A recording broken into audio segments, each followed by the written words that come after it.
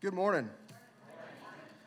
My name is Scott, and I have a new life in Christ. I'm recovering from pride and fear of man. In my time before Regen, my life before Regen, you kind of put it into context, I was raised in a Christian home. I attended church every Sunday. I came to faith in the 4th grade. I was a saved sinner, but I didn't truly appreciate the depth of God's grace. I was afraid my knowledge and abilities were not good enough, and I was scared to make mistakes. Therefore, I was very guarded and hesitant to be vulnerable. Vulnerability was not something I sought out or even wanted. I felt my thoughts made me different, somehow not as good. During Regen, God showed me I am not terminally unique. More than once during our Regen small group discussion, I hesitated to share or be the first one to answer a question, and every single time, the person who spoke first expressed the exact same thought that I would have shared. So much for being unique.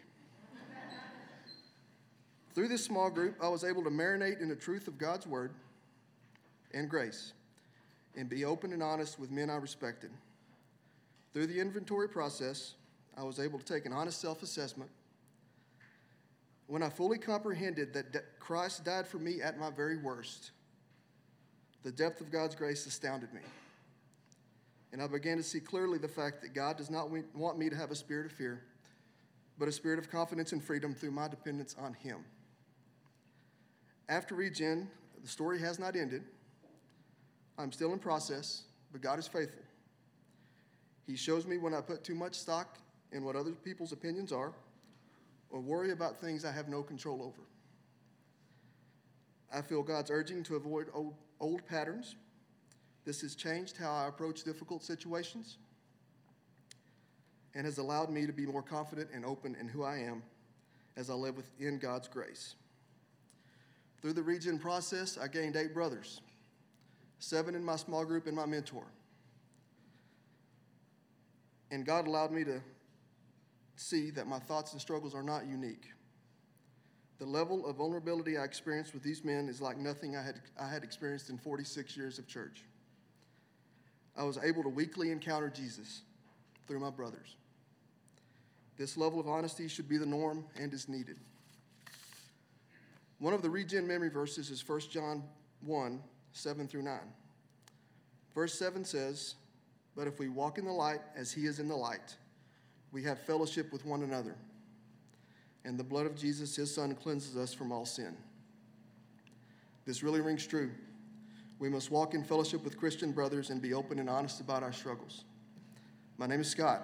I have a new life in Christ, and I'm recovering from pride and fear of man.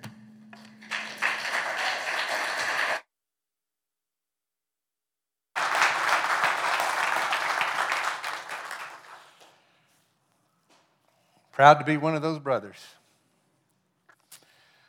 Over the next 2 weeks, before we begin a new series in the book of Romans, which I'm thrilled about, we will be finishing up our summer series on life-changing encounters with Jesus.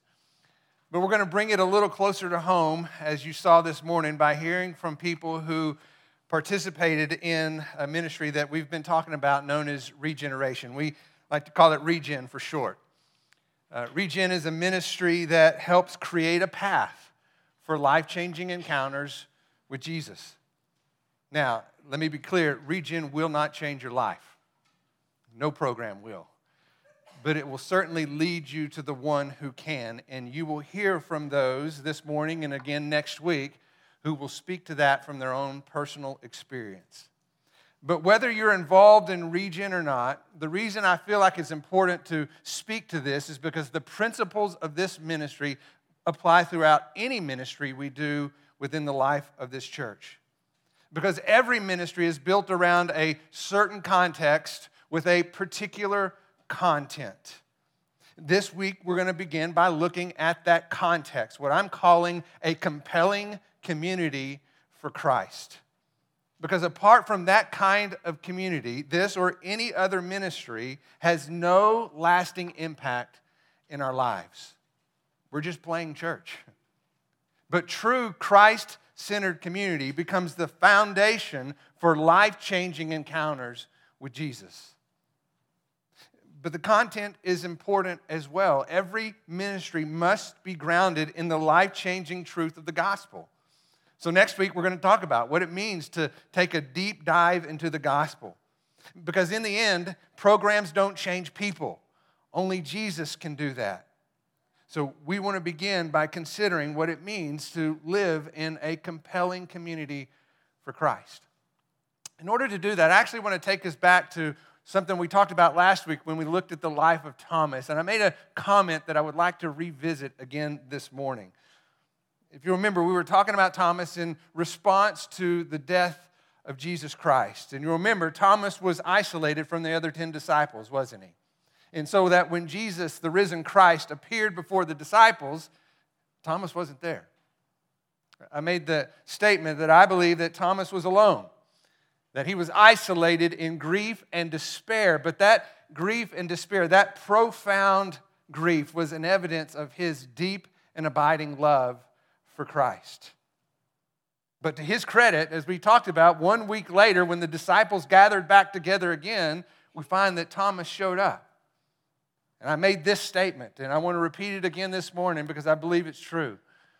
I believe that Thomas knew that true healing must take place in the context of community. It simply would not happen if he continued to hide in isolation. And that point is what I want to revisit again this morning, and here's why.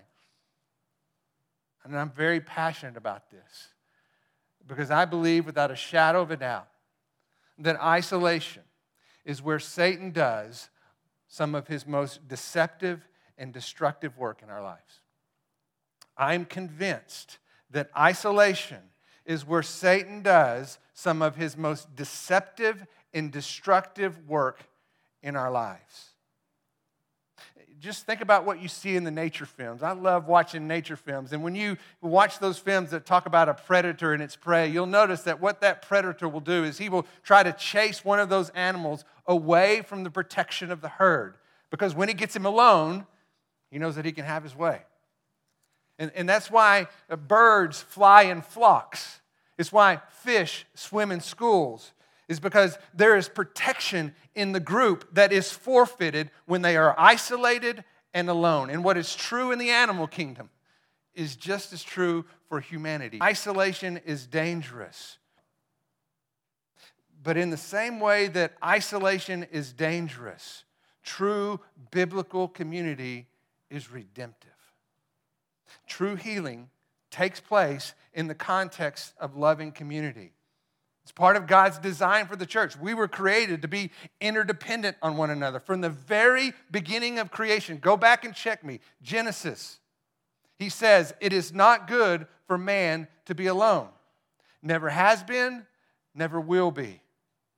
So this morning we're going to talk about what it means to be a compelling community for Christ. We'll look at God's original design and then we'll contrast that with the comfort-based commitment that we see in our culture. It's what we live and work and play around. It's all around us, and it can't help but influence us.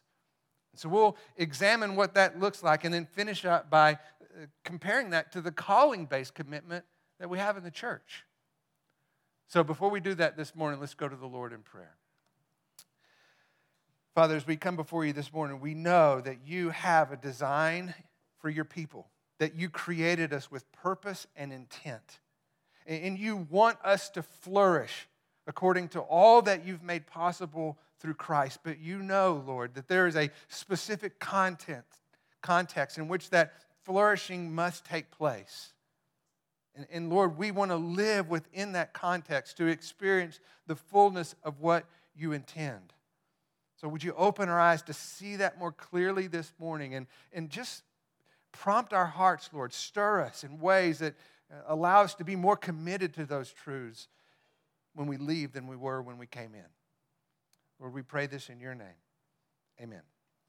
All right, go ahead and turn to the book of Ephesians, if you would. Ephesians chapter 1. And as you're making your way to Ephesians chapter 1, let me give you a quick context for this letter. And Paul is writing to a local church, much like ours, in the city of Ephesus. and he's reminding them of the riches of the blessings from God. He says specifically in chapter 1, verse 3, God blessed you with every spiritual blessing in the heavenly realms. Just think about that. He held absolutely nothing back. God has blessed you with every spiritual blessing in the heavenly realms. The heavenly reality of God's power has been poured out among God's people. And then Paul goes on to explain why that's true. And what's interesting is in the original text, starting in verse 3, going all the way to verse 14, is one long sentence. And I think Paul probably said it in one deep breath because it is filled with incredible truths. And in that one long sentence, I would summarize what he's saying this way. Paul says, you have been chosen by the Father. You have been saved by the Son. You have been sealed by the Spirit. That's the content of which all the heavenly blessings have been made possible for you. Paul goes on and he says, God chose us before the foundation of the world to be holy and blameless before Him. Even when we were dead in our trespasses and sins, it says that God loved us and that love was motivated by His redemptive work on the cross. Because we can only be blameless before God if we can stand forgiven by God. Even when we were dead in our trespasses and sins, God loved us. And that forgiveness that He has was made possible through the cross. We have been saved by the Son. Paul says that we have redemption through His blood, the forgiveness of our sins according to the riches of His grace, which has been lavished upon you. And our redemption, made possible through Christ, has been sealed by the promise of the Holy Spirit. In other words, the security of your salvation, the assurance of your place in heaven, that place, as we talked about last week, that Jesus has specifically prepared for you. The security of your salvation is not in your performance. It is in God's promise. You have been sealed by the Spirit. You have been saved by the Son. You have been chosen by the Father. And it's on the basis of those profound truths of all that has been made possible according to God's kind intention towards us in His loving kindness and mercy that Paul then turns and prays for the Ephesian church. So let's look at that together in verse 15. Based on what he said in those first 14 verses, he turns and prays for the Ephesian church by saying in verse 15, for this reason, because I've heard of your faith in the Lord Jesus and your love toward all the saints, I do not cease to give thanks for you, remembering you in my prayers, that the God of our Lord Jesus Christ, the Father of glory, may give you the spirit of wisdom, of revelation in the knowledge of Him, having the eyes of your heart enlightened, that you may know what is the hope to which He has called you, what are the riches of His glorious inheritance in the saints, and what is the immeasurable greatness of His power toward us who believe, according to the working of His great might, that He worked in Christ when He raised Him from the dead and seated Him at His right hand in the heavenly places, far above all rule and authority and power and dominion, and above every name that is named, not only in this age, but also in the age to come. And He put all things under His feet and gave Him as head over all things to the church, which is His body, the fullness of Him who fills all in all. And Paul is essentially praying for the fullness of God's power, all those heavenly blessings to be made known and fulfilled in the life of the church. And that prayer for the Ephesians and that local body of believers in that city applies equally to you and I in this local body of believers right now. He prays for the eyes of our heart to be enlightened in three specific ways. And I believe he begins by looking back to the past, when he looks back to the hope to which we have been called. That's a past event. And Paul describes it earlier in verse 13 as the word of truth, the gospel of your salvation. This is the calling of God, an invitation to trust in Him that is filled with the promise of forgiveness and of grace, the promise of reconciliation through faith in Christ alone. Paul is calling us to cling to the identity of who we are in Christ, that hope of calling made possible through Jesus Christ. But Paul knows and understands that we live in a broken and sinful world where suffering is inevitable. And so he looks forward and he points to something better. He tells us not to lose sight of our glorious inheritance in the saints. He's highlighting the fact that we are heirs of God, that we are co-heirs with Christ, so that everything that was accomplished by Christ has become a shared reward of his people. That's the glorious inheritance, to be fully known and completely loved in the everlasting presence of God. I got a fresh picture of this promise when I was reading earlier this week in Hebrews chapter 12. I don't want you to turn there because I just want you to listen. It's almost poetic to me when you listen to this scene being described in the heavenly places when, as we sung about this morning, we stand before in the presence of a holy God. Listen to how it describes it beginning in verse 22 of Hebrews chapter 12. But you have come to Mount Zion, to the city of the living God, the heavenly Jerusalem, and innumerable angels in festal gathering, and to the assembly of the firstborn who are enrolled in heaven, and to God, the judge of all, and to the spirits of the righteous made perfect, and to Jesus, the mediator of a new covenant, and to the sprinkling of the blood that speaks better word than the blood of Abel. I love that description when it says the assembly of the firstborn. That's us. That's the assembly of the firstborn. A gathering of God's people who have all received that blessing of the inheritance of a firstborn, so that everything accomplished by Christ has become a shared reward for his people.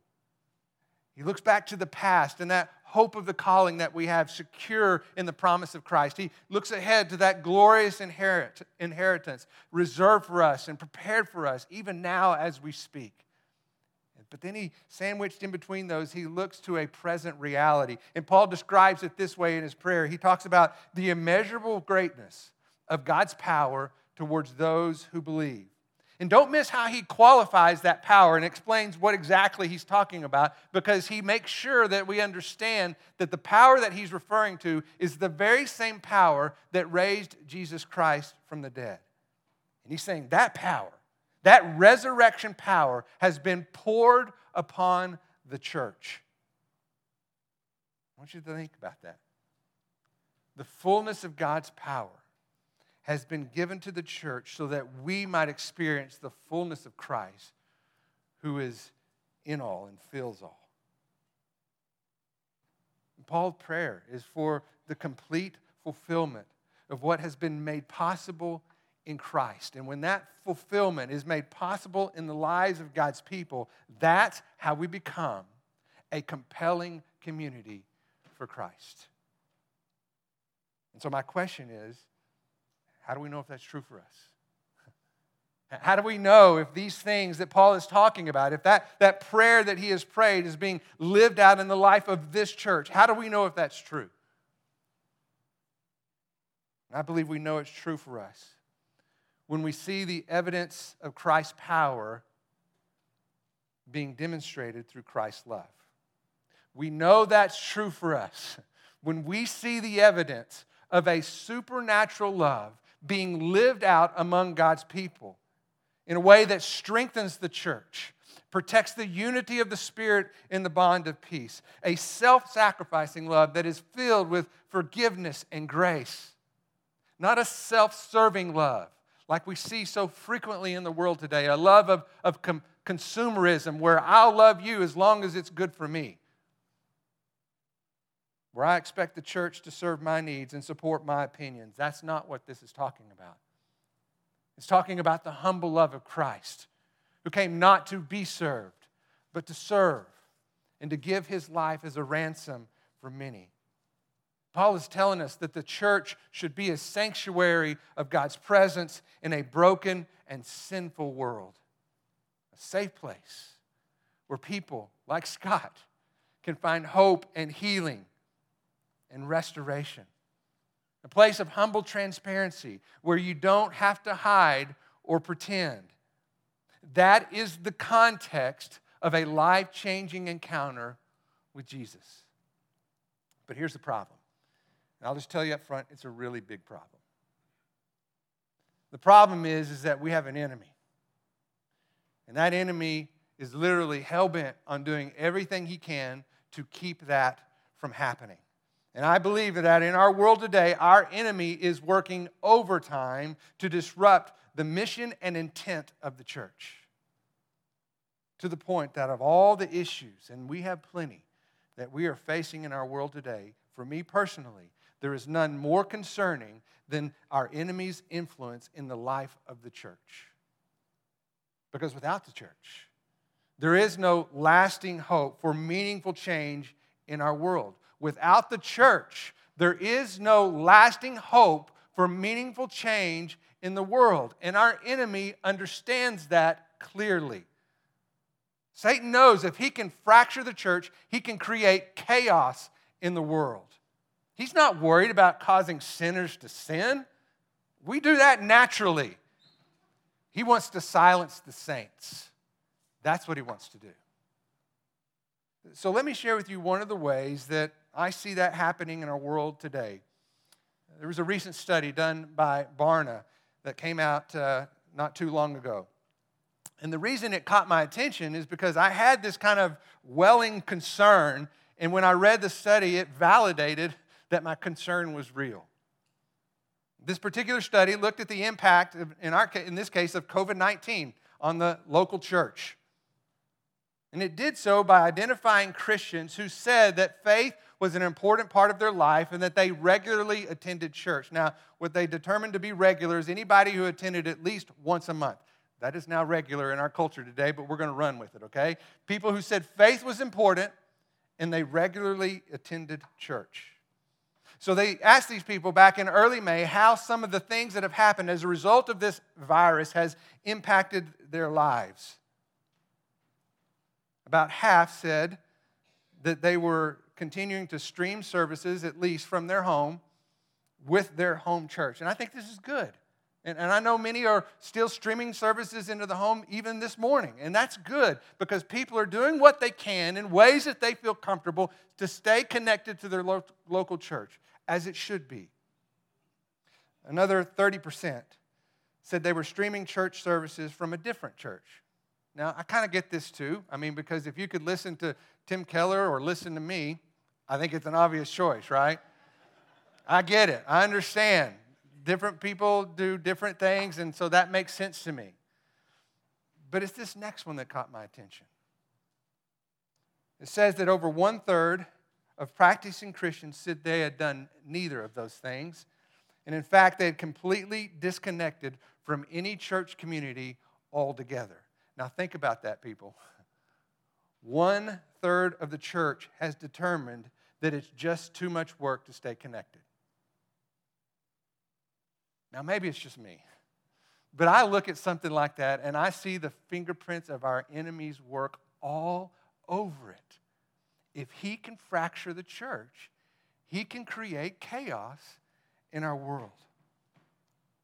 If he can isolate people away from the protection of the church, then he can wreak havoc in their lives. Why? Because isolation is where Satan does his most deceptive and destructive work in our lives. And as I said, this has become deeply, deeply personal to me in recent months and weeks. I've witnessed firsthand the devastating impact of isolation. The place where people get lost. They get overcome by this sense of guilt and shame because they are being penetrated by the lies of our enemy who tell them that they're terminally unique, that they can't get past something, that they're just going to be this way for the rest of their life and they just got to learn to accept it. And those are lies. They lose sight of the hope of God's calling, the ongoing work of God's redemption, forgetting about the inheritance and what it means to belong to God. A can't tell you how many conversations over the years I've heard of people coming to my office and their marriage is in shambles. Their family is destroyed, and I'm asking them, when did this start? And they go back years and years whenever they started to live in isolation and stepped outside of community. And I'm looking at the results going, I'm not sure what we do from here. It's such a dark place when we no longer live in the light of God's presence, made evident in the lives of God's people. Let me say it again. Isolation is where our enemy does some of his most deceptive and disruptive work. Satan knows if he can fracture the church, he can create chaos in the world because the broken church is no longer a safe place for broken people. People become more protective. They become less transparent. If he can get us to hide in isolation, then he can wreak havoc in our lives. One of the reasons that the Regen ministry was so powerful in all of our lives is because the walls of protection came down. We experienced the impact of compelling community in Christ. We learned that we needed to risk disappointing others by living in the light of God's acceptance. See, that's why Scott said what he did this morning. He didn't take the risk because of something in us. He took the risk because of what he began to learn about God's acceptance of him. And as long as he's accepted by Christ, he doesn't have to live in the fear of man. Do you see that? No one had a difficulty or struggle that someone else couldn't appreciate. Like he said, no one was terminally unique. And as we opened up our lives to one another, we gave God ground to take new places in our lives. And he most certainly did. Compelling community became the context for life-changing encounters with Jesus. But this only happens. Hear me on this. This only happens when we step out of our comfort zones and see our commitment as a calling. I think Paul speaks to this later in his letter to the Ephesians. If you want to look at that with me in chapter 4. Listen to how he describes this in chapter 4, beginning in verse 1. Paul writing says, I therefore, a prisoner for the Lord, urge you to walk in a manner worthy, here's the word, of the calling to which you have been called. Remember, he spoke about that in his prayer. Explains how. He says, with all humility and gentleness, with patience, bearing with one another in love. Listen for community. Eager to maintain the unity of the Spirit and the bond of peace. It says, there's one body, one Spirit, just as we are called to one hope that belongs to your call. One Lord, one faith, one baptism, one God and Father of all, who is over all and through all and in all. Paul says to walk in a manner of the calling to which you have been called. And he describes that life as a life that is oriented around that calling of God, so that our decisions are centered around God's desires. It is a walk of daily surrender, of complete and unapologetic dependence. It's marked by humility and grace, he says, and patience and love. It's eager to maintain the unity of the Spirit and the bond of peace. Because hear this, the church does not create community. It protects it. It doesn't create unity. That's a gift of the Spirit in a bond of peace. And we are called to protect what God has made possible. Where instead, we learn to live in love of one another. Living in this kind of community creates a safe place for us to open up our lives. That calling-based commitment is not based on comfort. In fact, it risks comfort in order to show love. It's more like the covenant commitment that we see in marriage, where instead of adding conditions to our commitment, we remove them. That's why we take wedding vows in sickness and in health, for richer or for poor. What we're doing is we're saying, there is no condition to the clause of my commitment to you, because I am vowing until death do us part. And Christian community has that same kind of commitment. There's no such thing as I'll love you if. This is a supernatural love empowered by Christ himself because it is the evidence of Christ's love in the lives of his people. An unconditional love filled with forgiveness and grace and self-sacrifice. This is a compelling community for Christ, and it is the place where true healing and redemption can occur. It is in this context that a life-changing encounter with Jesus take place. So with that being said, I'm going to ask Carla Pruitt to come forward to describe her life-changing encounter with Jesus that she had during our time in Regen this past year. And as she tells her story, let me encourage you to listen closely, because her being up here is actually a part of what God has done in her life for her to even be willing to step on the stage. And I want you to be patient and kind as you hear her speak to the importance of community in her life-changing encounter with Jesus. So, Carla. Good morning.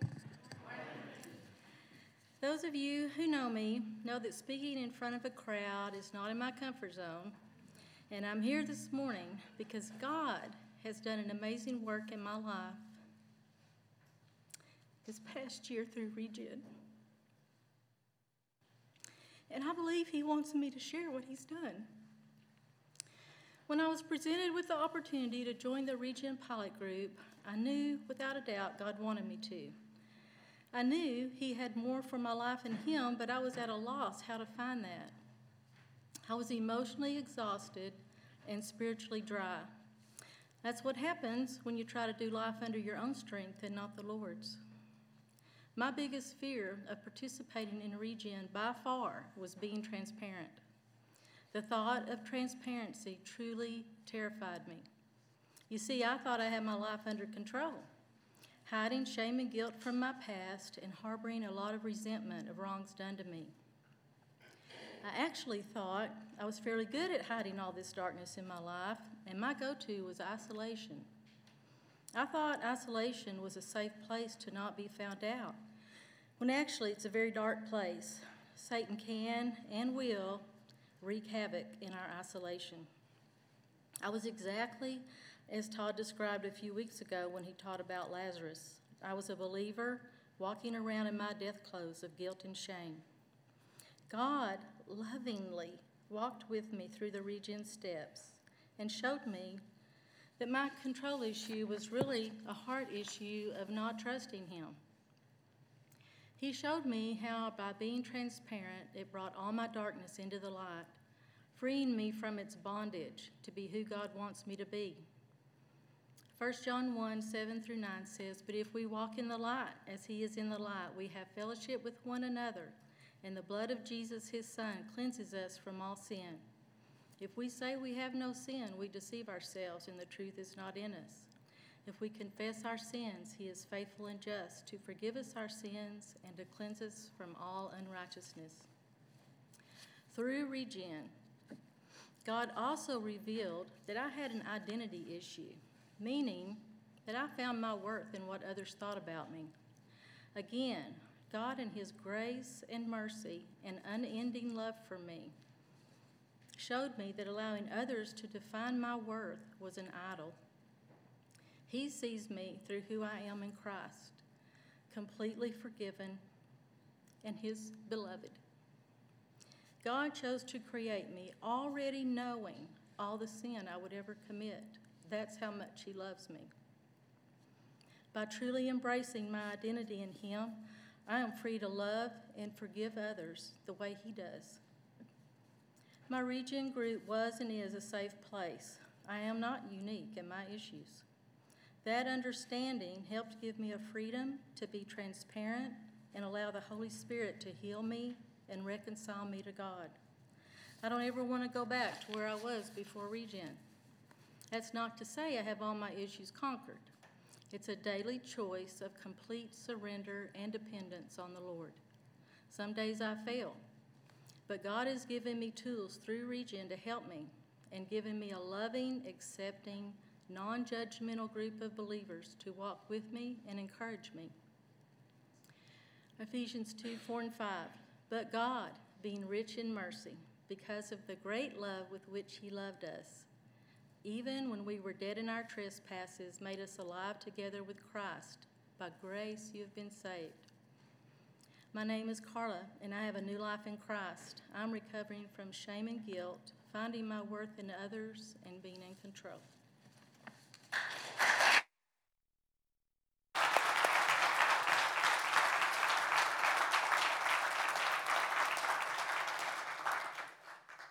If you've been around Melanie Park for very long, you're not surprised that I'm speaking about this topic.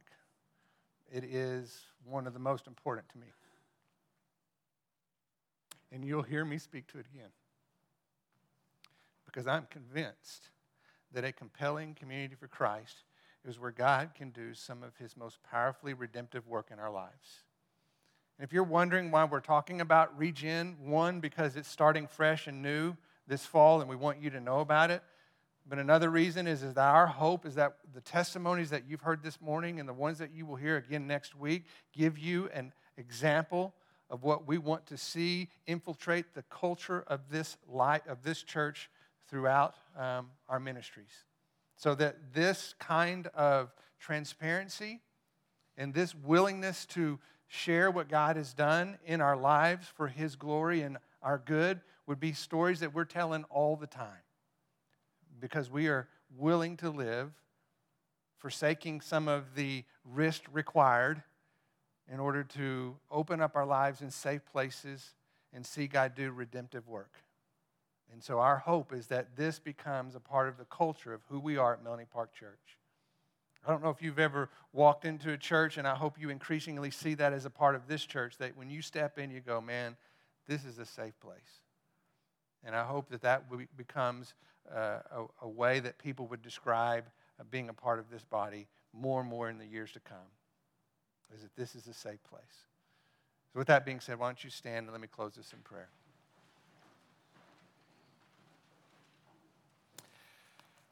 Father, thank you for the bold testimonies this morning from Scott and Carla and for their willingness to get up in front of this body, which is not an easy thing to do, to stand in front of people and share your story.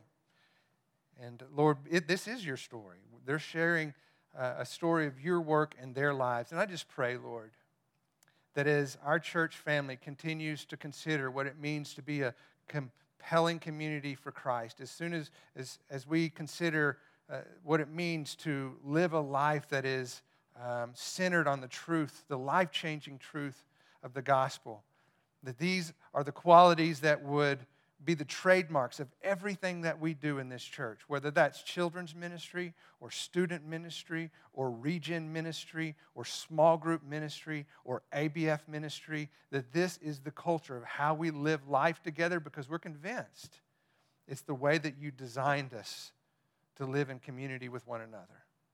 For the praise and glory of your name. Lord, we love you. And we thank you for your grace and forgiveness that has been lavished upon us. May we live in that more freely. And we pray this in your name. Amen.